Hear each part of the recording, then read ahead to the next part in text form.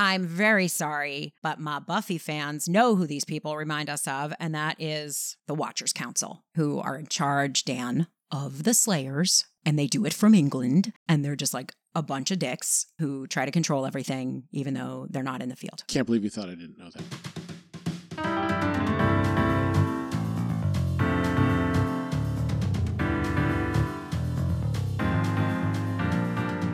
Mad Men, a term coined in the late 1950s to describe the advertising executives of Madison Avenue. They coined it. It's 10:30. Why aren't you asleep? I'm afraid. Sally. I know. You're not Thomas Edison. Welcome to They Coined It. Hey, Roberta. The Roberta is horse version. You sound very randy and knowing, as Ken Cosgrove would say. Or just sexy and phlegmy. Yeah, it's one of the same. You know, I think there is a kind of a, for all the 10 plus years now, we are past even the debut of Mad Men, kind of a cultural moment for the mid-60s. Because I see a lot of things. And the most recent is, if you've seen on HBO, now HBO Max, the Tina Turner documentary. Have you seen this? I haven't yet. I have. Oh, boy. It has been highly recommended by people I know and critics I respect. So, yeah, it's on the list. Yeah, it's quite good. It takes you through that time period, late 50s and into the 70s, obviously, but all the way through this mid-60s period. It's a phenomenal story. And the big takeaway for me, she has the kind of talent that you could put her behind 3 brick walls, enclosed in some kind of, soundproof box, and you will still see her talent. And the amount of shit that she had to endure over the course of her life. Personally, well before meeting Ike, her mom, it's a disaster, her childhood. But I walked away going, can you just imagine the magnitude of talent that one person can have to endure all of that and still be known around the world? It will stun you if you're not already an expert on Tina Turner, because it's unbelievable what they take you through. Honestly, the earlier stuff with Ike just had a grit that I loved. And then later, as she blew up, What's Love Got to Do with It is just less that kind of mainstream pop just super thing. mainstream.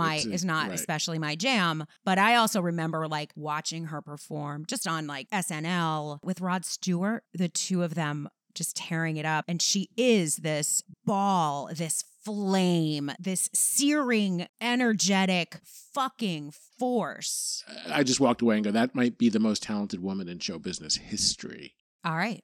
You'd think we weren't here to talk about maybe one of the most talked about episodes of Mad Men. Certainly one of the top 10 or 20 talked about episodes of television. I think that's fair. What I want to say before we get into it is I was nervous. I got nervous as how are we going to do the best job we can do to talk about this? And the answer is we're going to do it like we do every other episode. But what we are going to do is in our show notes, we're going to put lots of references for you to read up other takes on this much taked on episode. There's a video that I actually did the voice for, one of my earlier works, not my strongest voice work, but the video is fantastic. And it's based on what is considered to be the quintessential take from Amanda Marcotte,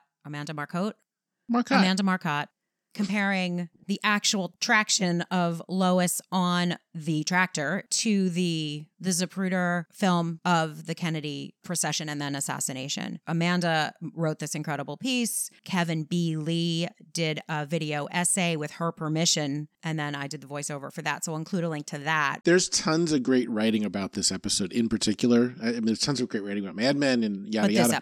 But this episode inspired just, reams and reams. So we'll definitely link to some of the more prominent ones. And then I just also want to mention, there's always Mad Men Carousel and the chapter in there. Don't forget that one too. Definitely enjoy this episode. Don't enjoy this episode. Be horrified with this episode. But enjoy our episode and then keep reading, because this is as eminently chewable as Mad Men gets. Spoiler alert, there's blood. Okay. Guy walks into an advertising agency, written by Robin Veith and Matthew Weiner, directed by Leslie Linka Glatter. The original air date was September 20th, 2009, and it takes place over June 30th to July 2nd, 1963. The office was supposed to be closed July 3rd and 4th. These guys are now coming for the 2nd and 3rd. We never get to the 3rd in the episode because things go a little kaflooey on the 2nd. If you need to know what happens on this episode, the summary is as follows. PPL London makes a surprise visit to Sterling Cooper on the July 4th, over the July 4th holiday. Don is led to believe he may be getting a promotion. Greg Harris does not get the chief resident position at the hospital. So surprising.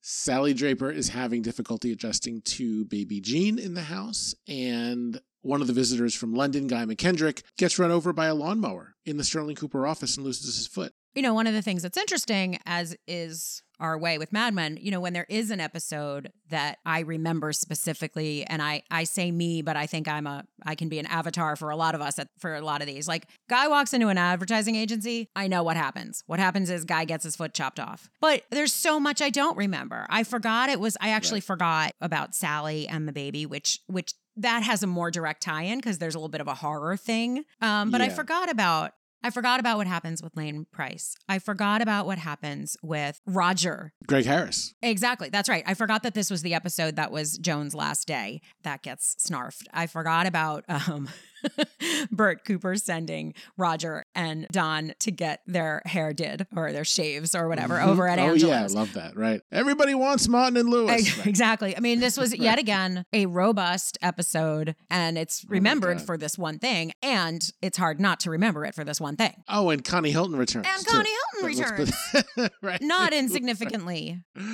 Insane. So we're jam-packed. What struck me upon rewatching it was it still has the power to shock. Jesus. Because the pacing, you know, you can say, look, there's been a ton of fiction that is intentionally taking place the summer of 1963. Why? Because it's a metaphor for losing innocence and blah, blah, blah. And then the fall comes and everything goes to shit and JFK. And so there's tons of that. And this is a little bit of a microcosm of that, where everything is sort of placid and meandering and going on at its own pace prior to Guy McKendrick losing his foot. And it just happens out of nowhere. So you didn't know that it was the calm before the storm, but there was certainly the storm. So even watching it now, I was not thinking, oh yeah, there's a ton of foreshadowing about this. You know, it's like there really isn't. Other than the lawnmower appearing in the office, there's nothing to presage the event. There's sort of two categories of things that could have you prepared. One of them is there are some hints, there are some foreshadowings, you know, in the text. For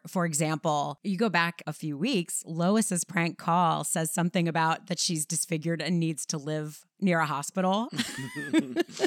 Yeah, and then I think it was last episode, she catches her scarf in the copier. So she's not so good with machinery to the point of danger. We all should have known. No, but those are classic foreshadowing devices, right? Roger's story about his father losing his arm was this episode. That was not subtle. That's when funny. You know it's coming, right?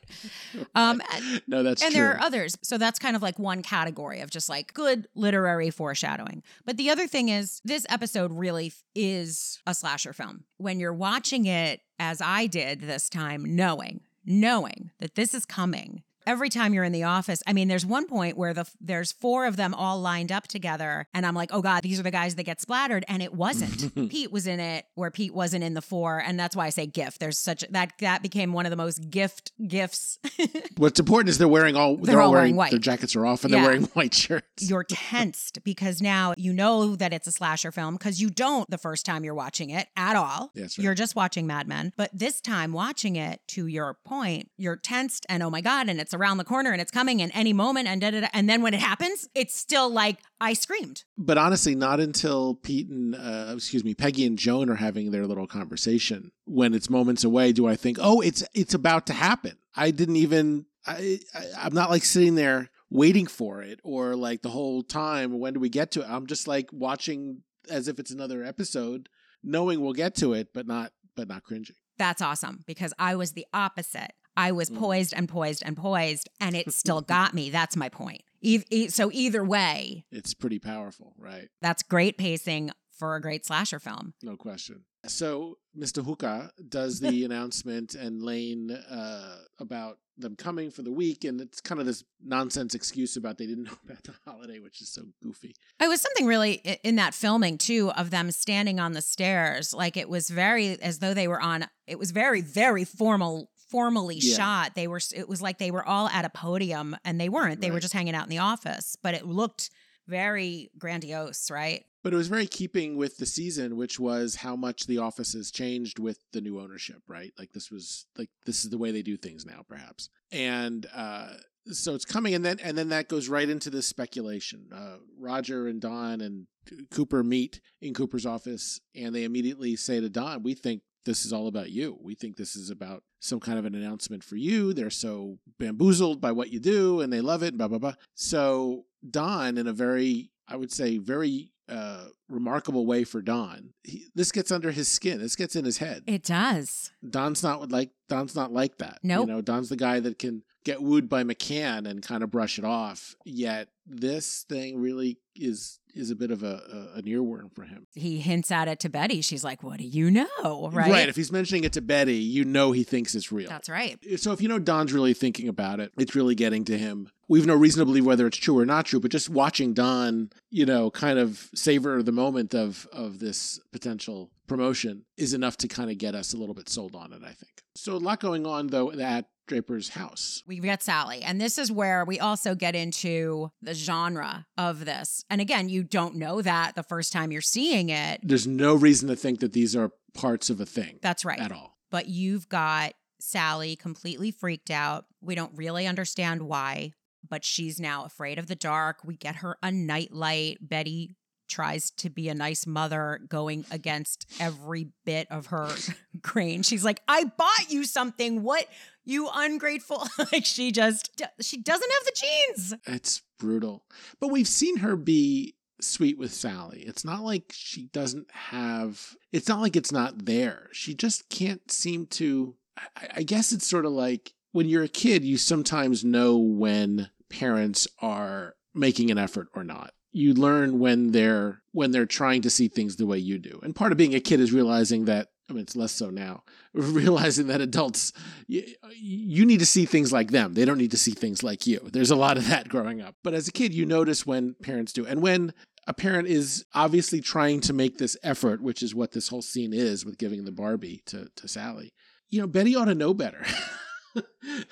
So she's not incapable. She's just not trying, I don't think.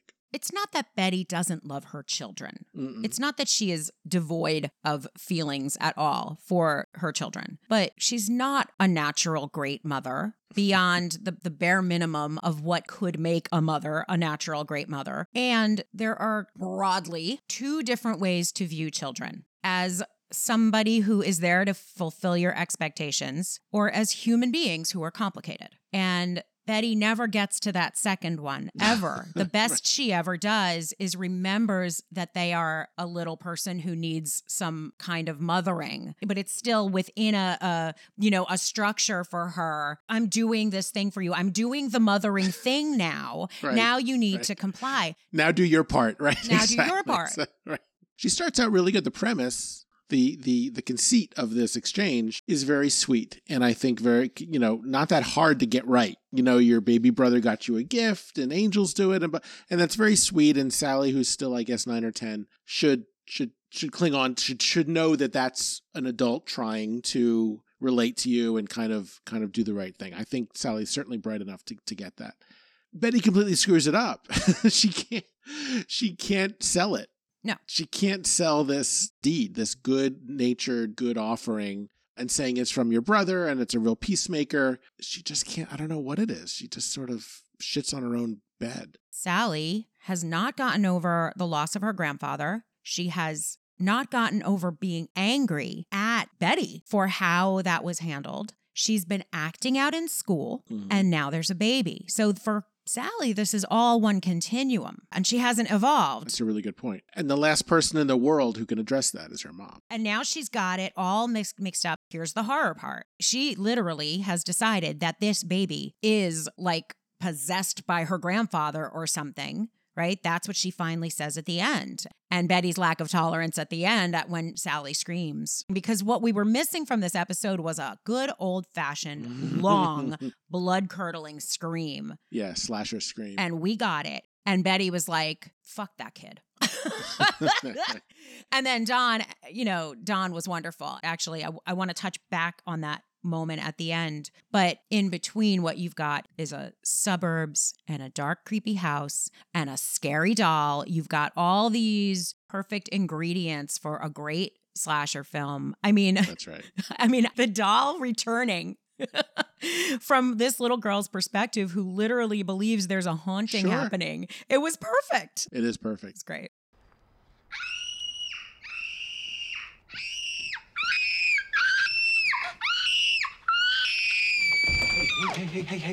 Hey. Daddy. Hey. I got you. Just breathe. Back at the office where the visit's happening, out of nowhere, completely unannounced, is this new guy, this Guy McKendrick. There's no backstory. There's no lead up. There's just here he is. And we hear that he's this whiz-bang account guy and this amazing background and experience, yada, yada. Instead of them wanting to come observe Dawn, it's come observe our new shiny toy.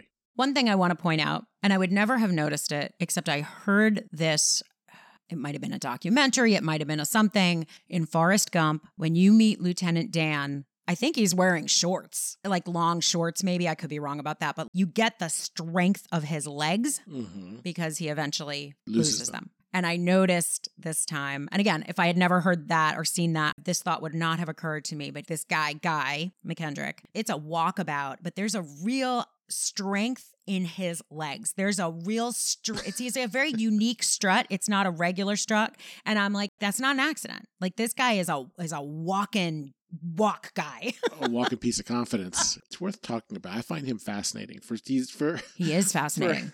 For the fact that we'll never see him again. And he's only in this one episode. And he'll never play golf again. Right? He's touted as this amazing account guy. Then we get to see a little bit of his charm. Well, before he even gets to Pete, I always laugh at Paul Kinsey playing the guitar in his office. That to me is that was hilarious. Because every before time that, before that, they goof on his beard. Hooker says you have to shave your beard just to troll him, and then he's like, "Ha ha, just kidding, I was trolling you," and then he fucking goes and plays the guitar. Just doofus. Like Paul is not gonna not let us down.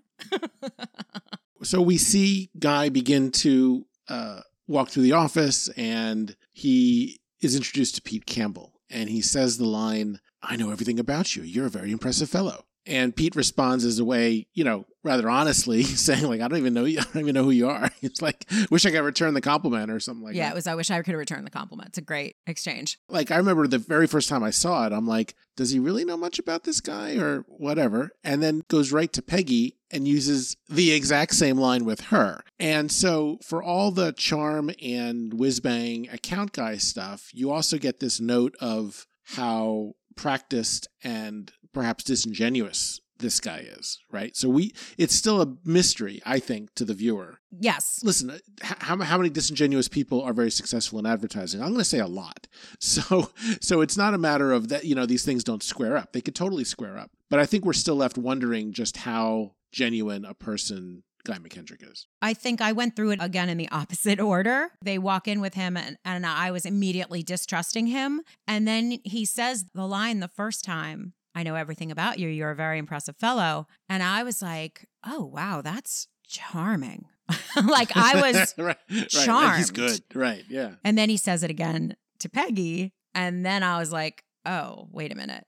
But it's still charming. And in fact, disarming. Oh, see what I did there? Dislegging. It totally reminded me of, as great lines in your own pocket go, it reminds me of Vicky the prostitute way back in 3 Sundays, walking in and saying to Roger Sterling, "I'm in a very good mood."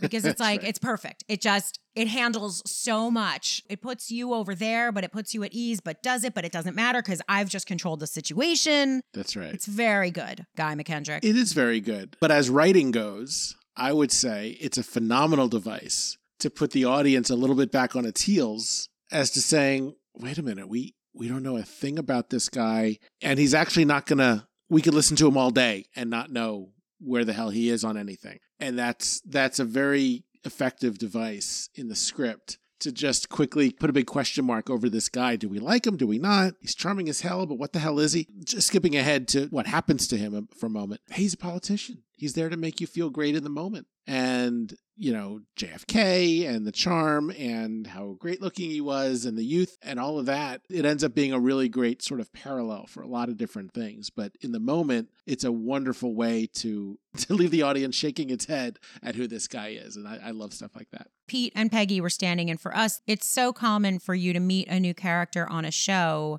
and it's a name you haven't heard before, but they're all familiar with them. But this was genuinely, who the fuck? Everybody's confused. Who the fuck is Guy McKendrick? But in every other show, his first few exchanges of dialogue with people would tell you a lot about him. Oh, you're from Brooklyn. I was in Brooklyn last week, whatever it was. And you'd get a whole bunch of exposition that would clear a bunch of stuff up so things can move along. This just muddies the water more because everybody's reacting to this guy. It's exactly that. It's this guy. His name is Guy. He's a guy. He's this guy. There is no that's actually a really astute astute observation. Let's give him the most generic name. We have nothing gets filled in. All we know about him is he's a guy. Is he's a Rorschach test for whatever we might think about him, what they think about him. We never even get the chance. We never get a chance. We never do. All we see is sort of introductory Is he charm. the angel? Is he the devil? Is he? We don't know. He's just. We don't know. He turns into a ghost, basically, the way. That's right. The way Baby Jean isn't. Well, we're going to debrief Mr. Price, and the plan is for you to join us for luncheon. In the conference room at 1:00. Sounds like Agatha Christie. So we never find out what the character of Guy McKendrick is, but we do know, and like I said, he's a Rorschach test in some ways. He's at this point, he's whatever people are putting on him and what we are putting on him. But we do find out a bit more about PPL, about these people as an entity. That's a good point. So we've got this scene with Lane Price and the snake. Well, first of all, it's the first part of the zigzag, right? It's the zig part where Lane, you're going to Bombay and they're there and you always do what you're told. And they literally say it. Yeah, one of your best qualities is you always do as you're told. It's like, what the fuck is that? In case it didn't hurt that we just kicked you, we're kicking you again. Right. And let's face it, that's a completely believable career path, is that you have these people that just travel the world and upend their lives every time. And he says, my kids are in school and blah, blah, blah, and they could give a shit. This is not a family-friendly environment. No. At PPL. You are expected to uproot and do whatever. And we've already met Lane's wife, who's not a fan of New York. I'm sure she'll be a fan of Bombay. So that's the deal. They give him the news, and they're very patronizing and disrespectful, frankly. And you just see their cruelty. You see their callousness. You see the true character of what they are about. Now, again, we don't know where Guy fits into that as a person, but he is a part of he is a cog on that wheel for sure. Yeah, and that takes place just as the boardroom meeting starts. So we go in there and they announce actually to everyone Lane is going to Bombay. It's fait accompli. It's going to happen. And then they get into the restructuring. And instead of Don being some elevated position, he's now reporting to Guy McKendrick. They just put in another layer, right? Yeah, it's paper shuffling. It's classic paper shuffling. I remember hearing about this years ago. This was at an agency that I ended up working for, but before I ever got there, some big kind of head honcho got a demotion, and how he got a demotion was they just put in another layer above him, and everybody else started to move up around him. It's very Catch-22. If you've read the book Catch-22, that's the kind of thing that would take place. Very bureaucratic type of machinations. So everything's sort of different, but it's really the same. And Don's staying put, but he's working for Guy. And even Cooper is on there as chairman emeritus for whatever that means for the agency. And of course, Roger's complete. And I have this. The same thing happens to me every time. I've probably watched this, I don't know, maybe 4 or 5 times. Every time I watch it, I don't even notice that Roger's not on the chart. That's right. I'm as surprised as everyone when Cooper notices and points it out. Like, oh yeah, that's right. So Roger needs to be written in. So that's a great.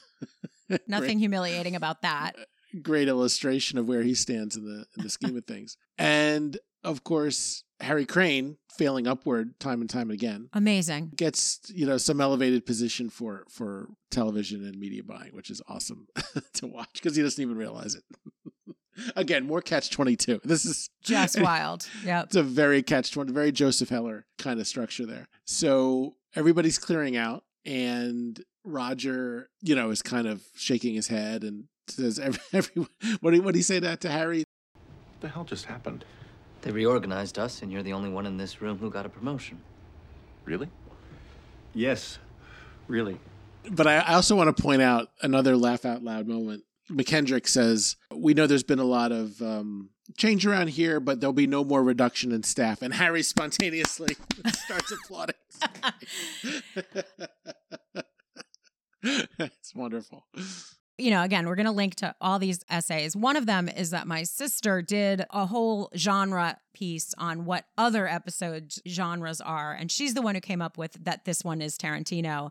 And part of it is all the laughter. And we'll get to the laughter on the other side of things when it gets really dark and there's so much laughter. But the fact that the name of the title of the episode is a joke. Yeah, it's the start of a joke. The comedy, the black comedy, all of it. It's a very, very funny episode. It really is. There's some great comedy in this. And it's a slasher film, right? So it's like, woo! All of it. So all that's happened. Things look like they're going in this direction of now Don's not going to London. He's not doing this. He was obviously got his head filled up with those thoughts. But effectively nothing's changed except now he's reporting to Guy.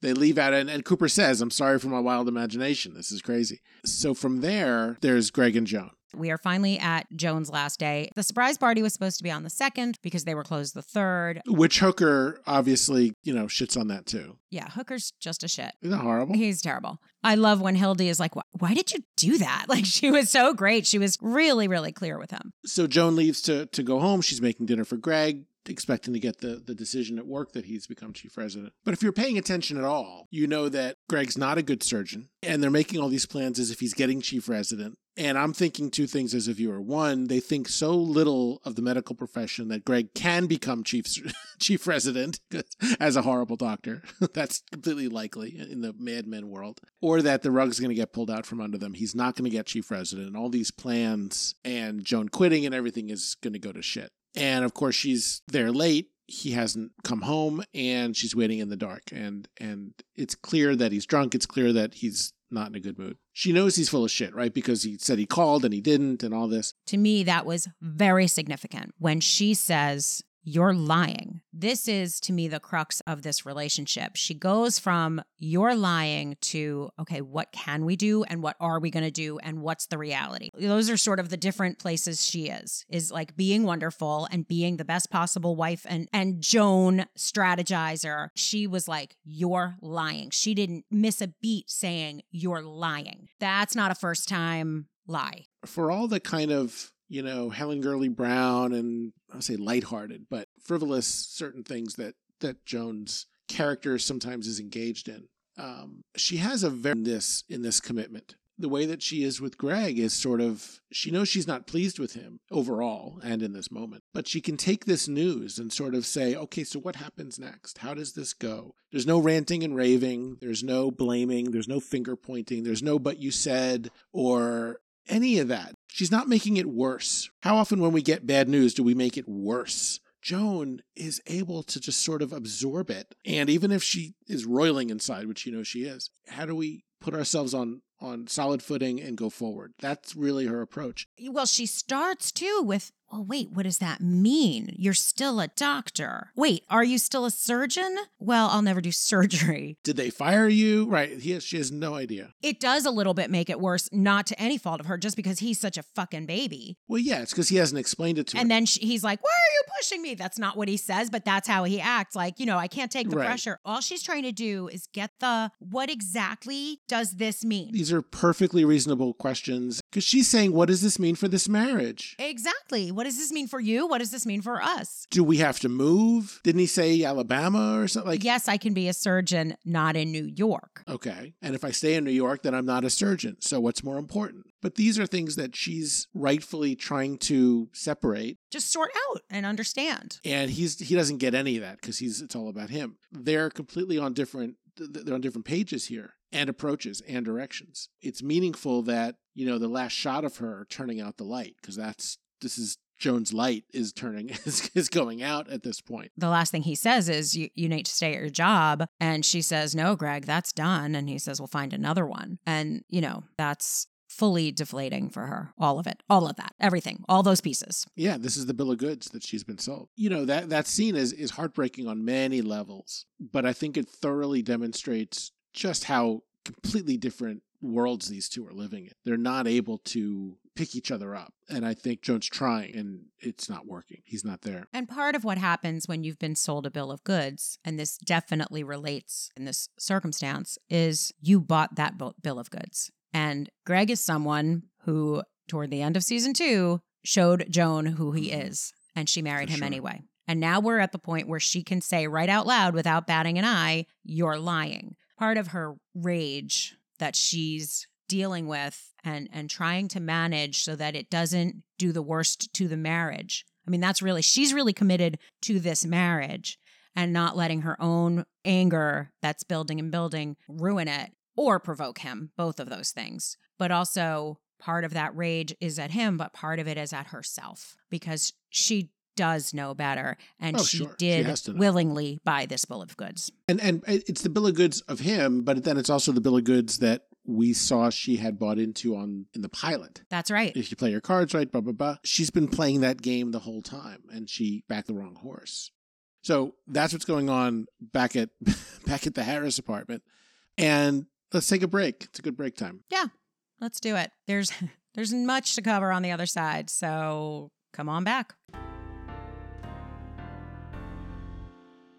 Hey, want to let you know what's been happening on our Patreon page. If you don't know what Patreon is, it is a website designed so that fans of different things to be fans of have a way to support the thing they're a fan of, like, say, your favorite podcast, or even one of your top 10 favorite podcasts. Dan and I had a lot of fun trying to figure out, and ultimately, hopefully, ways that we could thank our patrons. So we've actually started doing an extra episode to accompany the weekly episode. Basically, once we've listened to the final episode that we're going to drop for the week, we get back together and we're like, well, here's a couple other things we thought of. And we named that extra little podcast Eminently Chewable, which is the thing Dan always says that the show is, and the show is. So we talk more about it. And you can also get our Thursday episodes on Mondays. So head on over. There's some other fun opportunities. And yes, the merch is coming. Keep an eye on our social. Keep an eye on our Instagram and Twitter at TCI Mad Men Pod. But yeah, we've been cooking up a bunch of stuff. Check us out. Thank you for supporting us. And thank you for listening. If you do not want to head over to Patreon, that's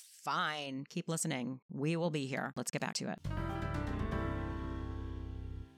So the Brits are coming? The Brits are coming. Which Roger says in so many words. I love all the little touches here.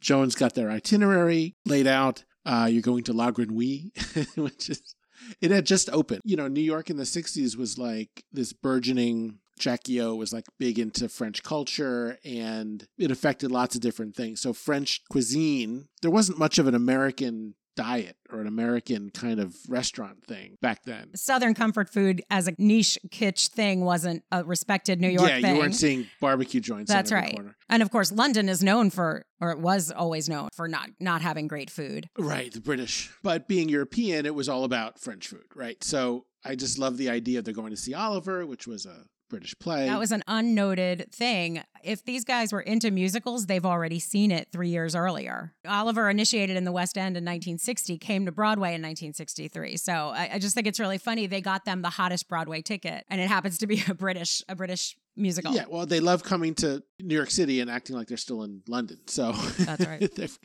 French food and everything else. So that's all set up. La Grenouille's still open, which is insane. Lutece comes up on Mad Men a number of times. That's closed. Le Cirque Basque. And there's just a number of like name brand New York-based French restaurants that were hoity-toity haute French cuisine from the 60s. They're all closed. Le Grouilly is still in operation. You can still get the foie gras and the escargot. I mean, it's just, the menu is right out of 1960s. We'll link to that because it's fun. That's their itinerary. They're all here. And you can kind of feel this anticipation. And here's where you might crack a little bit of a genuine note on Guy McKendrick, right? He gives this toast for Joan. This is someone he's just met, hasn't met, doesn't know from anyone. And he gives this very sincere sounding toast, right, to her future. And I haven't had the chance to work with you, but from what I hear, and it's lovely. It's a lovely toast. It really is. It really is. But to your earlier point, rubber stamp it. Like, he could have said that to anybody leaving. He perhaps could have. You don't know. You don't know. Every single time he says, I know all about you, he either did or didn't do that research that he said. You can see whatever you want in it. Right? It's the Rorschach test, right? You never know. It's so funny. No way to know. But Joan, notably... But it lands. Well, it doesn't just land. Now, Joan now knows what she knows. Joan's got her own mishigas. And Joan bursts into tears. Obviously, we know that it's more than just being a little bit moved by the fact that she's leaving and she got a beautiful toast, but also Joan doesn't cry at the office. That's right. Ever. Yeah, exactly. And we know this is her rule. You do not cry in the office, let alone in front of people. And she loses her shit. She is really on the edge about what is happening. That leads us into the party. Now the party started, right? And Roberta loves a good party at Sterling Cooper. Yeah, I didn't love this one. Again, it was really hard to tell. I was on the edge of my seat, not looking forward to this moment. We forgot to mention that the John Deere has already been ridden in. Yeah, there's a great piece of setup with Ken Cosgrove on the eve of the visit. He didn't just land an account. He gets to park this thing in the lobby for the new owners to see. Oh, we just landed John Deere. Yep. Who got that? Oh, Ken Cosgrove. That's great. So he's in the catbird seat with all this. And my mind starts to wander and go, what, where was OSHA? And you know what? I think there was even a blog post about that. I think we might be able to even link to what kind of safety guidelines, the history of that. Well, as Roger Sterling says, somewhere in the history of this industry, this has happened before. It was the funniest. If there were OSHA rules, nobody gave a shit. So there's this great party, except it didn't. You're right. I do normally love a party on screen, and I do love a Mad Men party, and I did not love this one. It was weird. There was this tractor. Even with it was very hard for me to do a rewatch and pretend I didn't know what was going on, and I was on edge. But I think there's another word. It felt disjointed. Every one of these actual words is weird. Felt compound fractured. Yeah. Yeah. It was a party, but it was a party where everybody was on edge. Yeah, this wasn't election night. You've got PPL, you've got this reorg-ish, you've got Joan leaving, and you've got a fucking tractor driving around. And Don, we were just saying about acting like they never left the UK. I wondered about that line about the champagne. And if it was, was there anything leading up to it about what kind of champagne it was? No, not at all. Didn't Joan make sure champagne got ordered? Yeah, but it was generic in terms of what it was. Okay. I just the idea of, oh, this is great, and someone saying, no, it's not. Yeah, no, and that was wonderful. It's a little more foreboding than just about champagne, of course. That was an interesting little moment. Not an important little moment, but an interesting little moment where Peggy sort of tries to connect with Don. You go back to episodes earlier, Peggy now knows that her boss is a jerk, and Peggy is looking at leaving, and Peggy is ultimately dissatisfied with the, I think, imposed coldness between she and Don, given the history that they have, the rich history that they have shared. And here's one more moment where she's just like, hey, bud. And he's like, yeah, I don't like the champagne, gotta go. And that, of course, leads to Conrad Hilton. Yeah, so the call from Conrad Hilton gets Don out of the office, number one. And it's great. I mean, that's exactly what you do. He's disenchanted with this whole setup with PPL. He didn't get the promotion he'd been thinking about. He really thought he was going to London. He was halfway to London in his head. And Conrad Hilton calls, and the lady on the other end with the perfect secretary that probably makes as much as Don. Come over now. Shit, I'm not gonna hang around this party with the shitty champagne and the people I don't like. So he gets out of the office, and then immediately Joan and Peggy start talking. I love Peggy saying, I did listen to you, and you did make a difference in my life. And what I really want to say is... ... Yeah. So they start riding the lawnmower around. And they get Lois Sadler in the driver's seat, which is, Again, perfectly unexpected and totally believable that they have her driving it, and she just runs over Guy McKendrick's foot. She really does. There's nothing setting that up. Nothing. At all. Nothing. I mean, part of it is this is Mad Men and we can just chop a guy's foot off. That's right. And again, I go read all the other pieces because it's like there's so much we can say. There's all the metaphors. I mean, we've already been breaking down the episode. We're doing great, but it's like they all feel a little like their foot's been cut off by this PPL thing. Bottom line is this is Mad Men. There is no trying to predict Mad Men. Anything can happen. And how it happened was all plausible. They didn't have rules back then. Ken Cosgrove was like, hey, you really can't drive that thing around. But we've been to their parties and we know that like, so what? Hey, don't do that wild and inappropriate thing. Doesn't get the loudest microphone. Surprising and perhaps not inevitable, but certainly surprising. Surprising. So now we've got Guy on the ground bleeding. Yeah, and if you really want to hear the audio, listen to it with earbuds on a computer as opposed to a regular because the sound of the crunch. Oh my God. And the sound of the screams and the sound of the crying, and it is all right there. It packs a punch. And they don't spare the viewer. They really don't. It's really awful. This guy is gone from hail fellow well met to on the ground and crumbled and banging his arm in pain against the file cabinet. They do really stay with him. Now you've got Peggy passing out into Pete's arms. That was just lovely. That was fine. But somebody's going to faint. That's fine. And then of course, who keeps their head, who knows what to do is Joan. Joni on the spot. And the one line we didn't allude to earlier, but I will say it now, is it sure does seem like not only is Joan the one in control, composed, completely knows what to do. Lois starts going, I'm sorry. She's like, get her out of here. Like she is managing she takes charge. That whole scene. And it really does seem like Joan has brains in her hands. What it was to me, it wasn't like, oh, Joan should be a doctor. No. What it was is it's highlighting the fact that, oh, this is what Greg really can't do. We don't ever see Greg be a bad doctor. That's not part of it. But we see her level of competence. It's pretty extreme, but it's still first aid. I mean, she's not doing surgery here. I said the brains in her hands as a way to just call that douchebag out. But that's right. Joan keeping her head and taking control of an out of control situation beyond anything that anybody can imagine is Joan's gift. And Joan is going to be a gift to anything that Joan wants to be a gift to. And that's what we see here. If Joan had decided to be a doctor, Joan would be a great doctor. Well, it's like reading the script. She was great at it from the jump. That's right. She's got the right head on her shoulders and brains in her head, so she's going to do great at whatever she does. But again, sold this bill of goods, right? This is what you're here for. This is how you play your cards. This is how you play the game. Go out into the world, as opposed to, having really all the options laid out for her, which someone of her intelligence would have made the most of in many different ways, I think, today versus the 50s or 60s. I never really thought about this. Joan reminds me of my mother. My mother is level-headed and can do anything, I would say. I mean, she's got talents and not talents, right? Like, I don't know if she could have been a doctor, but she had wanted to be a lawyer, and that was simply not an option for her. And my mom is somebody who got into college at 16 through some special something or other. Wow. And after she had her first two kids at like 20 and 22 or 1 or whatever, she went back to school. And it was when she was pregnant with me, her third kid, and I was born in 1965, but she had a class all the way on the 3rd floor or whatever. And of course the buildings, it's the 60s and nothing, there was no air conditioning, and she just couldn't handle it being pregnant. But she's somebody who was a woman of that time and did not get a career until the 70s. She started to get a career in the 70s and 80s, and when she finally went back and she got a master's and all of that. And she's still working today. No, we all know these like hyper competent people. And my mom keeps like cool in a situation, like cool the way Joan does.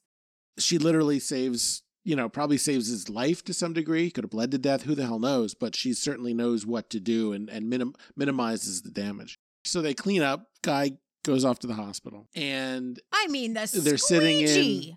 That's the best. If you want to talk about dark, humor-ish.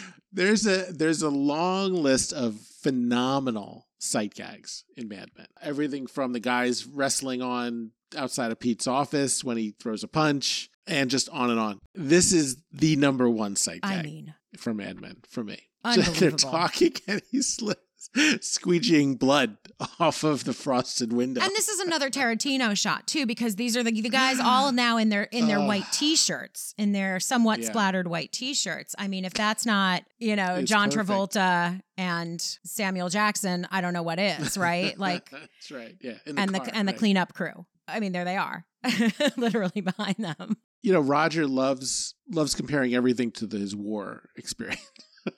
So everything is, when sit down, Sissy Mary, you look faint or whatever. Everybody's, less capable of handling it than he does. And I already mentioned somewhere in this business, this has happened before. He's probably right to some degree. It's the acknowledgement of that by the character that's so funny. So Roger's sort of pretending like it's no big deal, but even though everybody knows it's a huge deal. And let's face it, Roger's the one who's got the least to lose, right? Because he was kind of cast off anyway in this whole process. So of course Don's not there. Don heads over to Connie's suite at the Waldorf, which I don't know if it was a Hilton property then, but it's a Hilton property now, which is interesting. It's in the Hilton collection. Anyway, he's at the Waldorf, and he's taken aback when he sees that it's the guy from the country club. It's kind of goofy. I don't know how. I don't quite understand when he says, "How'd you find me?" And he says, "I asked who was a good-looking guy I had a long conversation with, and nobody mentioned your name." It's like, I don't even know what that means. Like, that doesn't explain how you found me at all. It was an interesting answer, and it was an answer saying, I can find whoever I want, and I'm not going to tell you. I think you're right. I think that's, it's like, do you really care how I found you? I found you. But I mean, what he found out was, he's part of a big ad firm, so he'd like to know more. I mean, who knows? I mean, this is what we don't know. What was so surprising to me in this viewing, I remember the charm of who Connie was the first time we met him carries over into this scene for me. And so it's intended to. It's intended to. So yeah. I was a little psyched out years back by finding this quirky and charming, whereas this time I found it not charming and only sinister, frankly. Yeah. Connie was only terrible to him in this scene. And Don, I was very impressed with how Don really held his ground from jump. Hey, can I pick your brain? Yeah, that's not a thing. You pay me. But it's almost like, when you're in single A or double A ball, triple A looks like it's a big deal. I don't know any of those words.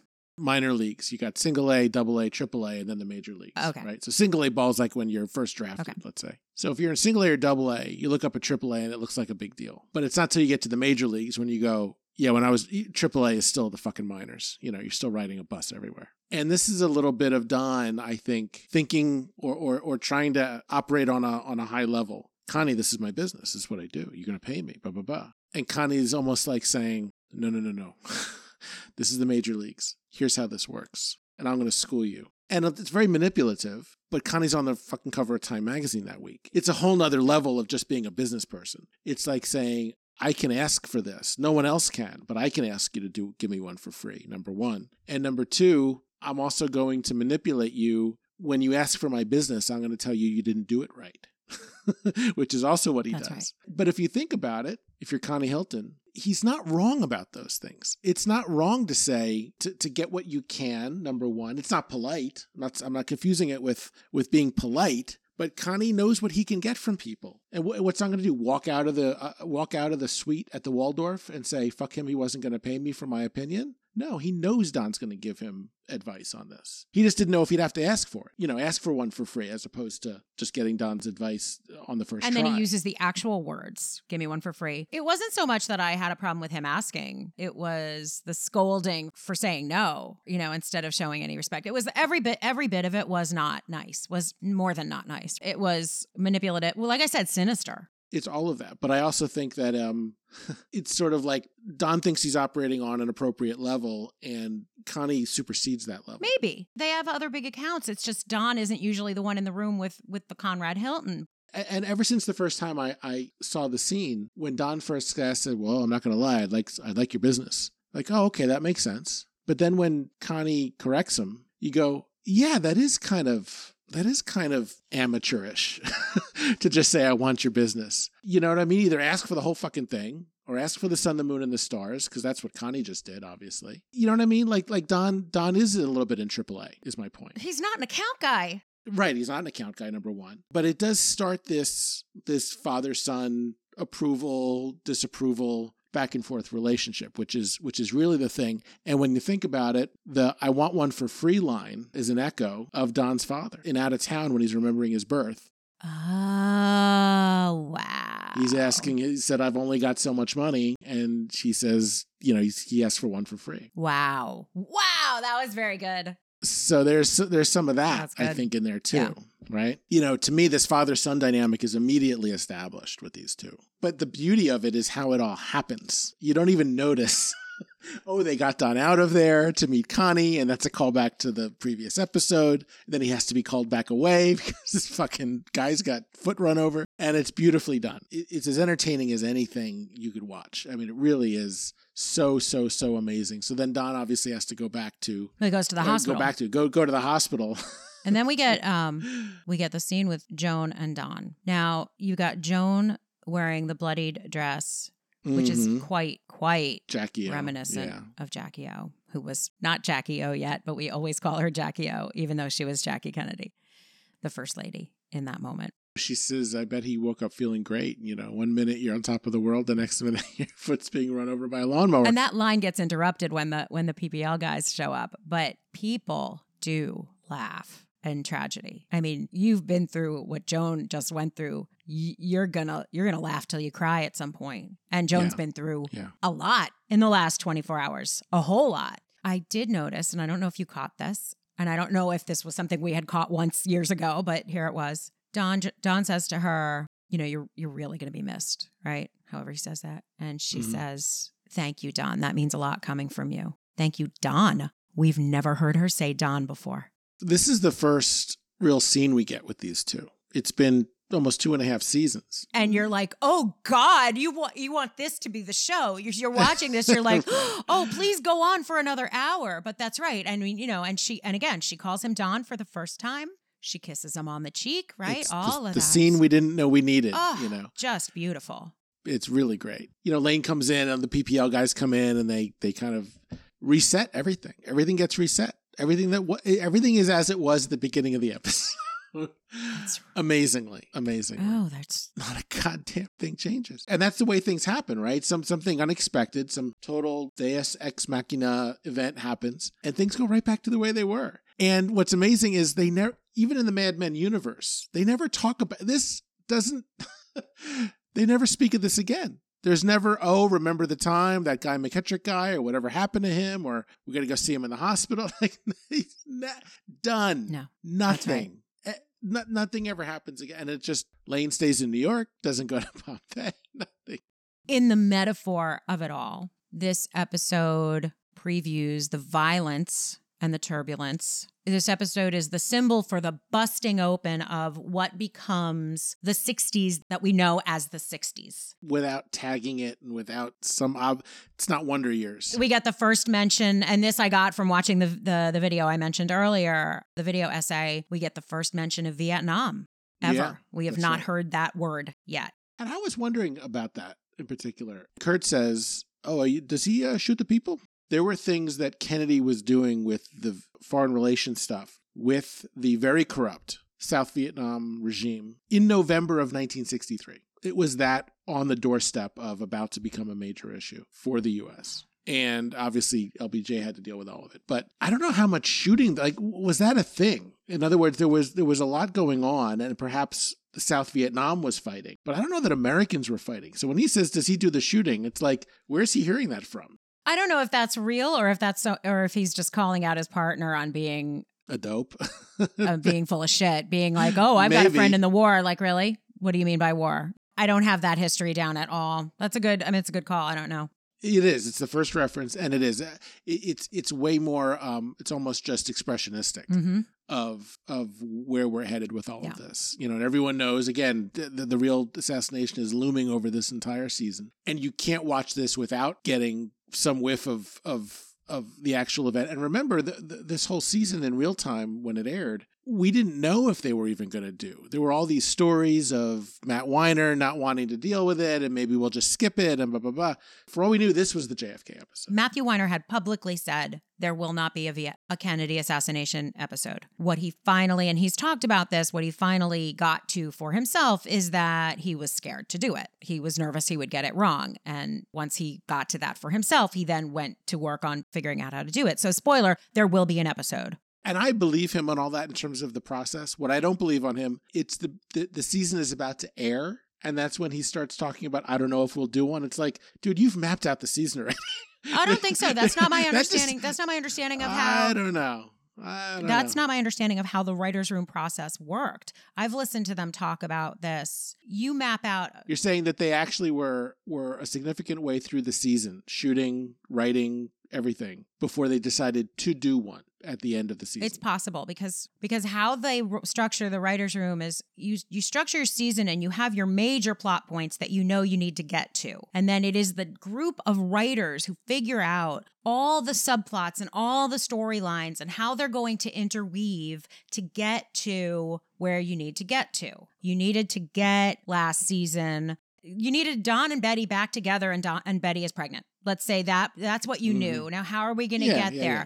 Right. You work backwards. We know there's a stable. We're going to put a stable in here. Do we have an Arthur? Do we have a dinner? Somebody said, let's do a dinner party and let's tie in an account, right? Yeah, I get all that. In terms of the JFK episode, we know when it takes place in time. But as we know with Mad Men, it's not the historical events that are the significant plot points. They are part of their lives. So yes, you could absolutely see mapping out these plot points. And we already know when Roger's daughter's getting married, but maybe it's the next morning. You know, we don't know. When we visited the set, they were filming The Color Blue and The Gypsy and the Hobo, which are episodes 10 and 11. That's what they were filming when we went out there in the middle of August when Out of Town premiered. So Out of Town is the first episode. It premiered. We are in California. We go to the set. They are filming, and they don't normally. There was some kind of thing that happened where two episodes were still being filmed at once.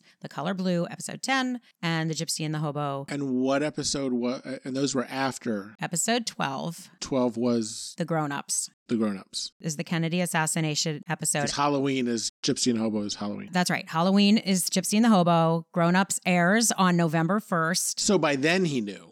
And obviously by then he knew. At some point he decided, but when we were visiting the set, we didn't get to meet with him because he went home. They said he went to his satellite office, and they literally used air quotes because he went home in a panic over writing this episode. So they're shooting episodes 10 and 11, and he still doesn't have a script for 12. I see. That's why I give it total plausibility. Okay. And that's a fascinating timeline to have because none of us have ever done this, so we don't know, right? Anyway, point is, because as a device, it's just a device to him. It's not an imperative. No, I get that. Yeah. I just figured you'd have it mapped out sooner. I just wanted to tell you I made a reservation at La Grenouille at 6 and got you 2 tickets to Oliver. It's a wonderful show. I've heard that. A tragedy with a happy ending. My favorite kind.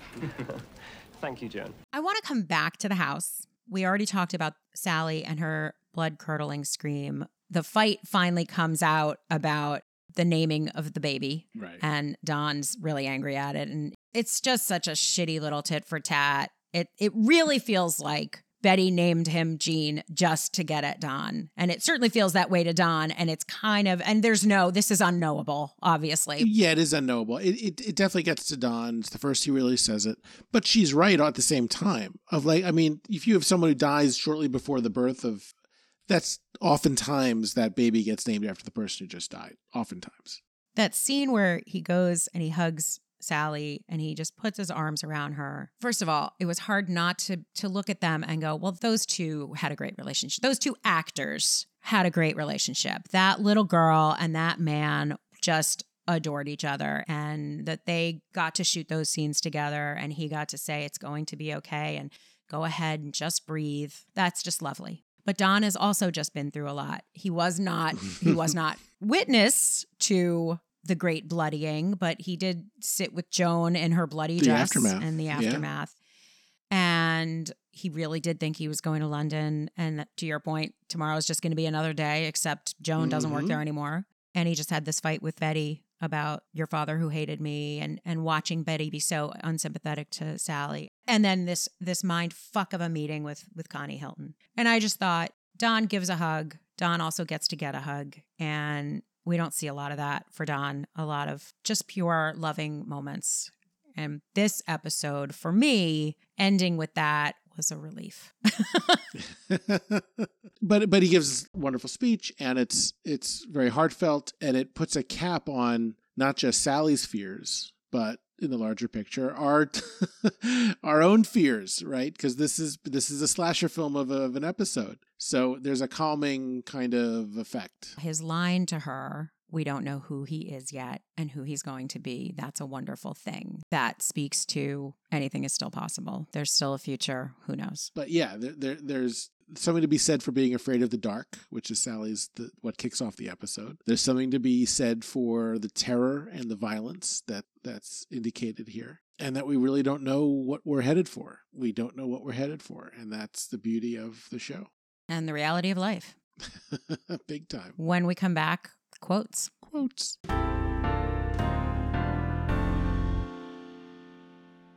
your quote, Dan? So Roger walks into, is that Harry's office or is it Pete's office? I don't know, but office. somebody's going to critique me for checking you on it, so you better get that right. Shut up. Roger walks in as all the guys are bullshitting after the maiming of the foot. And Roger walks in and he says, "It's like Iwo Jima out there." It's a great one-liner, just a great short, perfect little liner. I still say that. I say that all the time. Of course you do. You know, like when my kids were younger and the toys, playpen and shit was everywhere, I'd kind of walk into the kitchen and I'd say, "It's like Iwo Jima out there."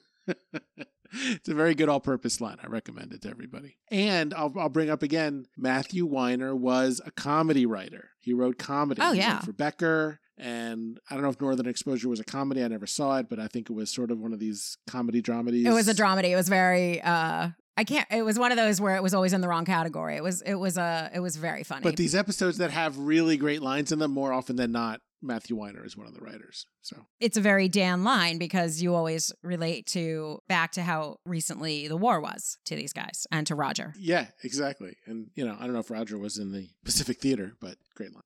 Your quote. It really was a funny episode. For someone losing a limb, not a metaphor. It was a very funny episode. Roger asks any news, and Paul says he might lose his foot. And Roger says, right when he got it in the door. There you go. And I mean, I can't say enough about how people are going to make jokes. And the more uncomfortable you are, the more you're going to laugh. And advertising's known for just being that, the shortest distance between tragedy and comedy, right? I mean, that's the industry for it. This isn't a dentist's office or something else. Right. It's like these guys are going to be quick, they're going to be sharp and not kind.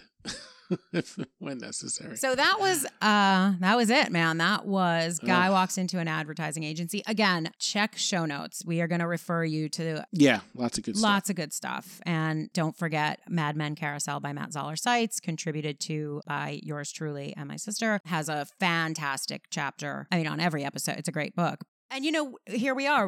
We've rounded the curve. So the curve, halfway through. What do you round? Curve. You round a curve, right?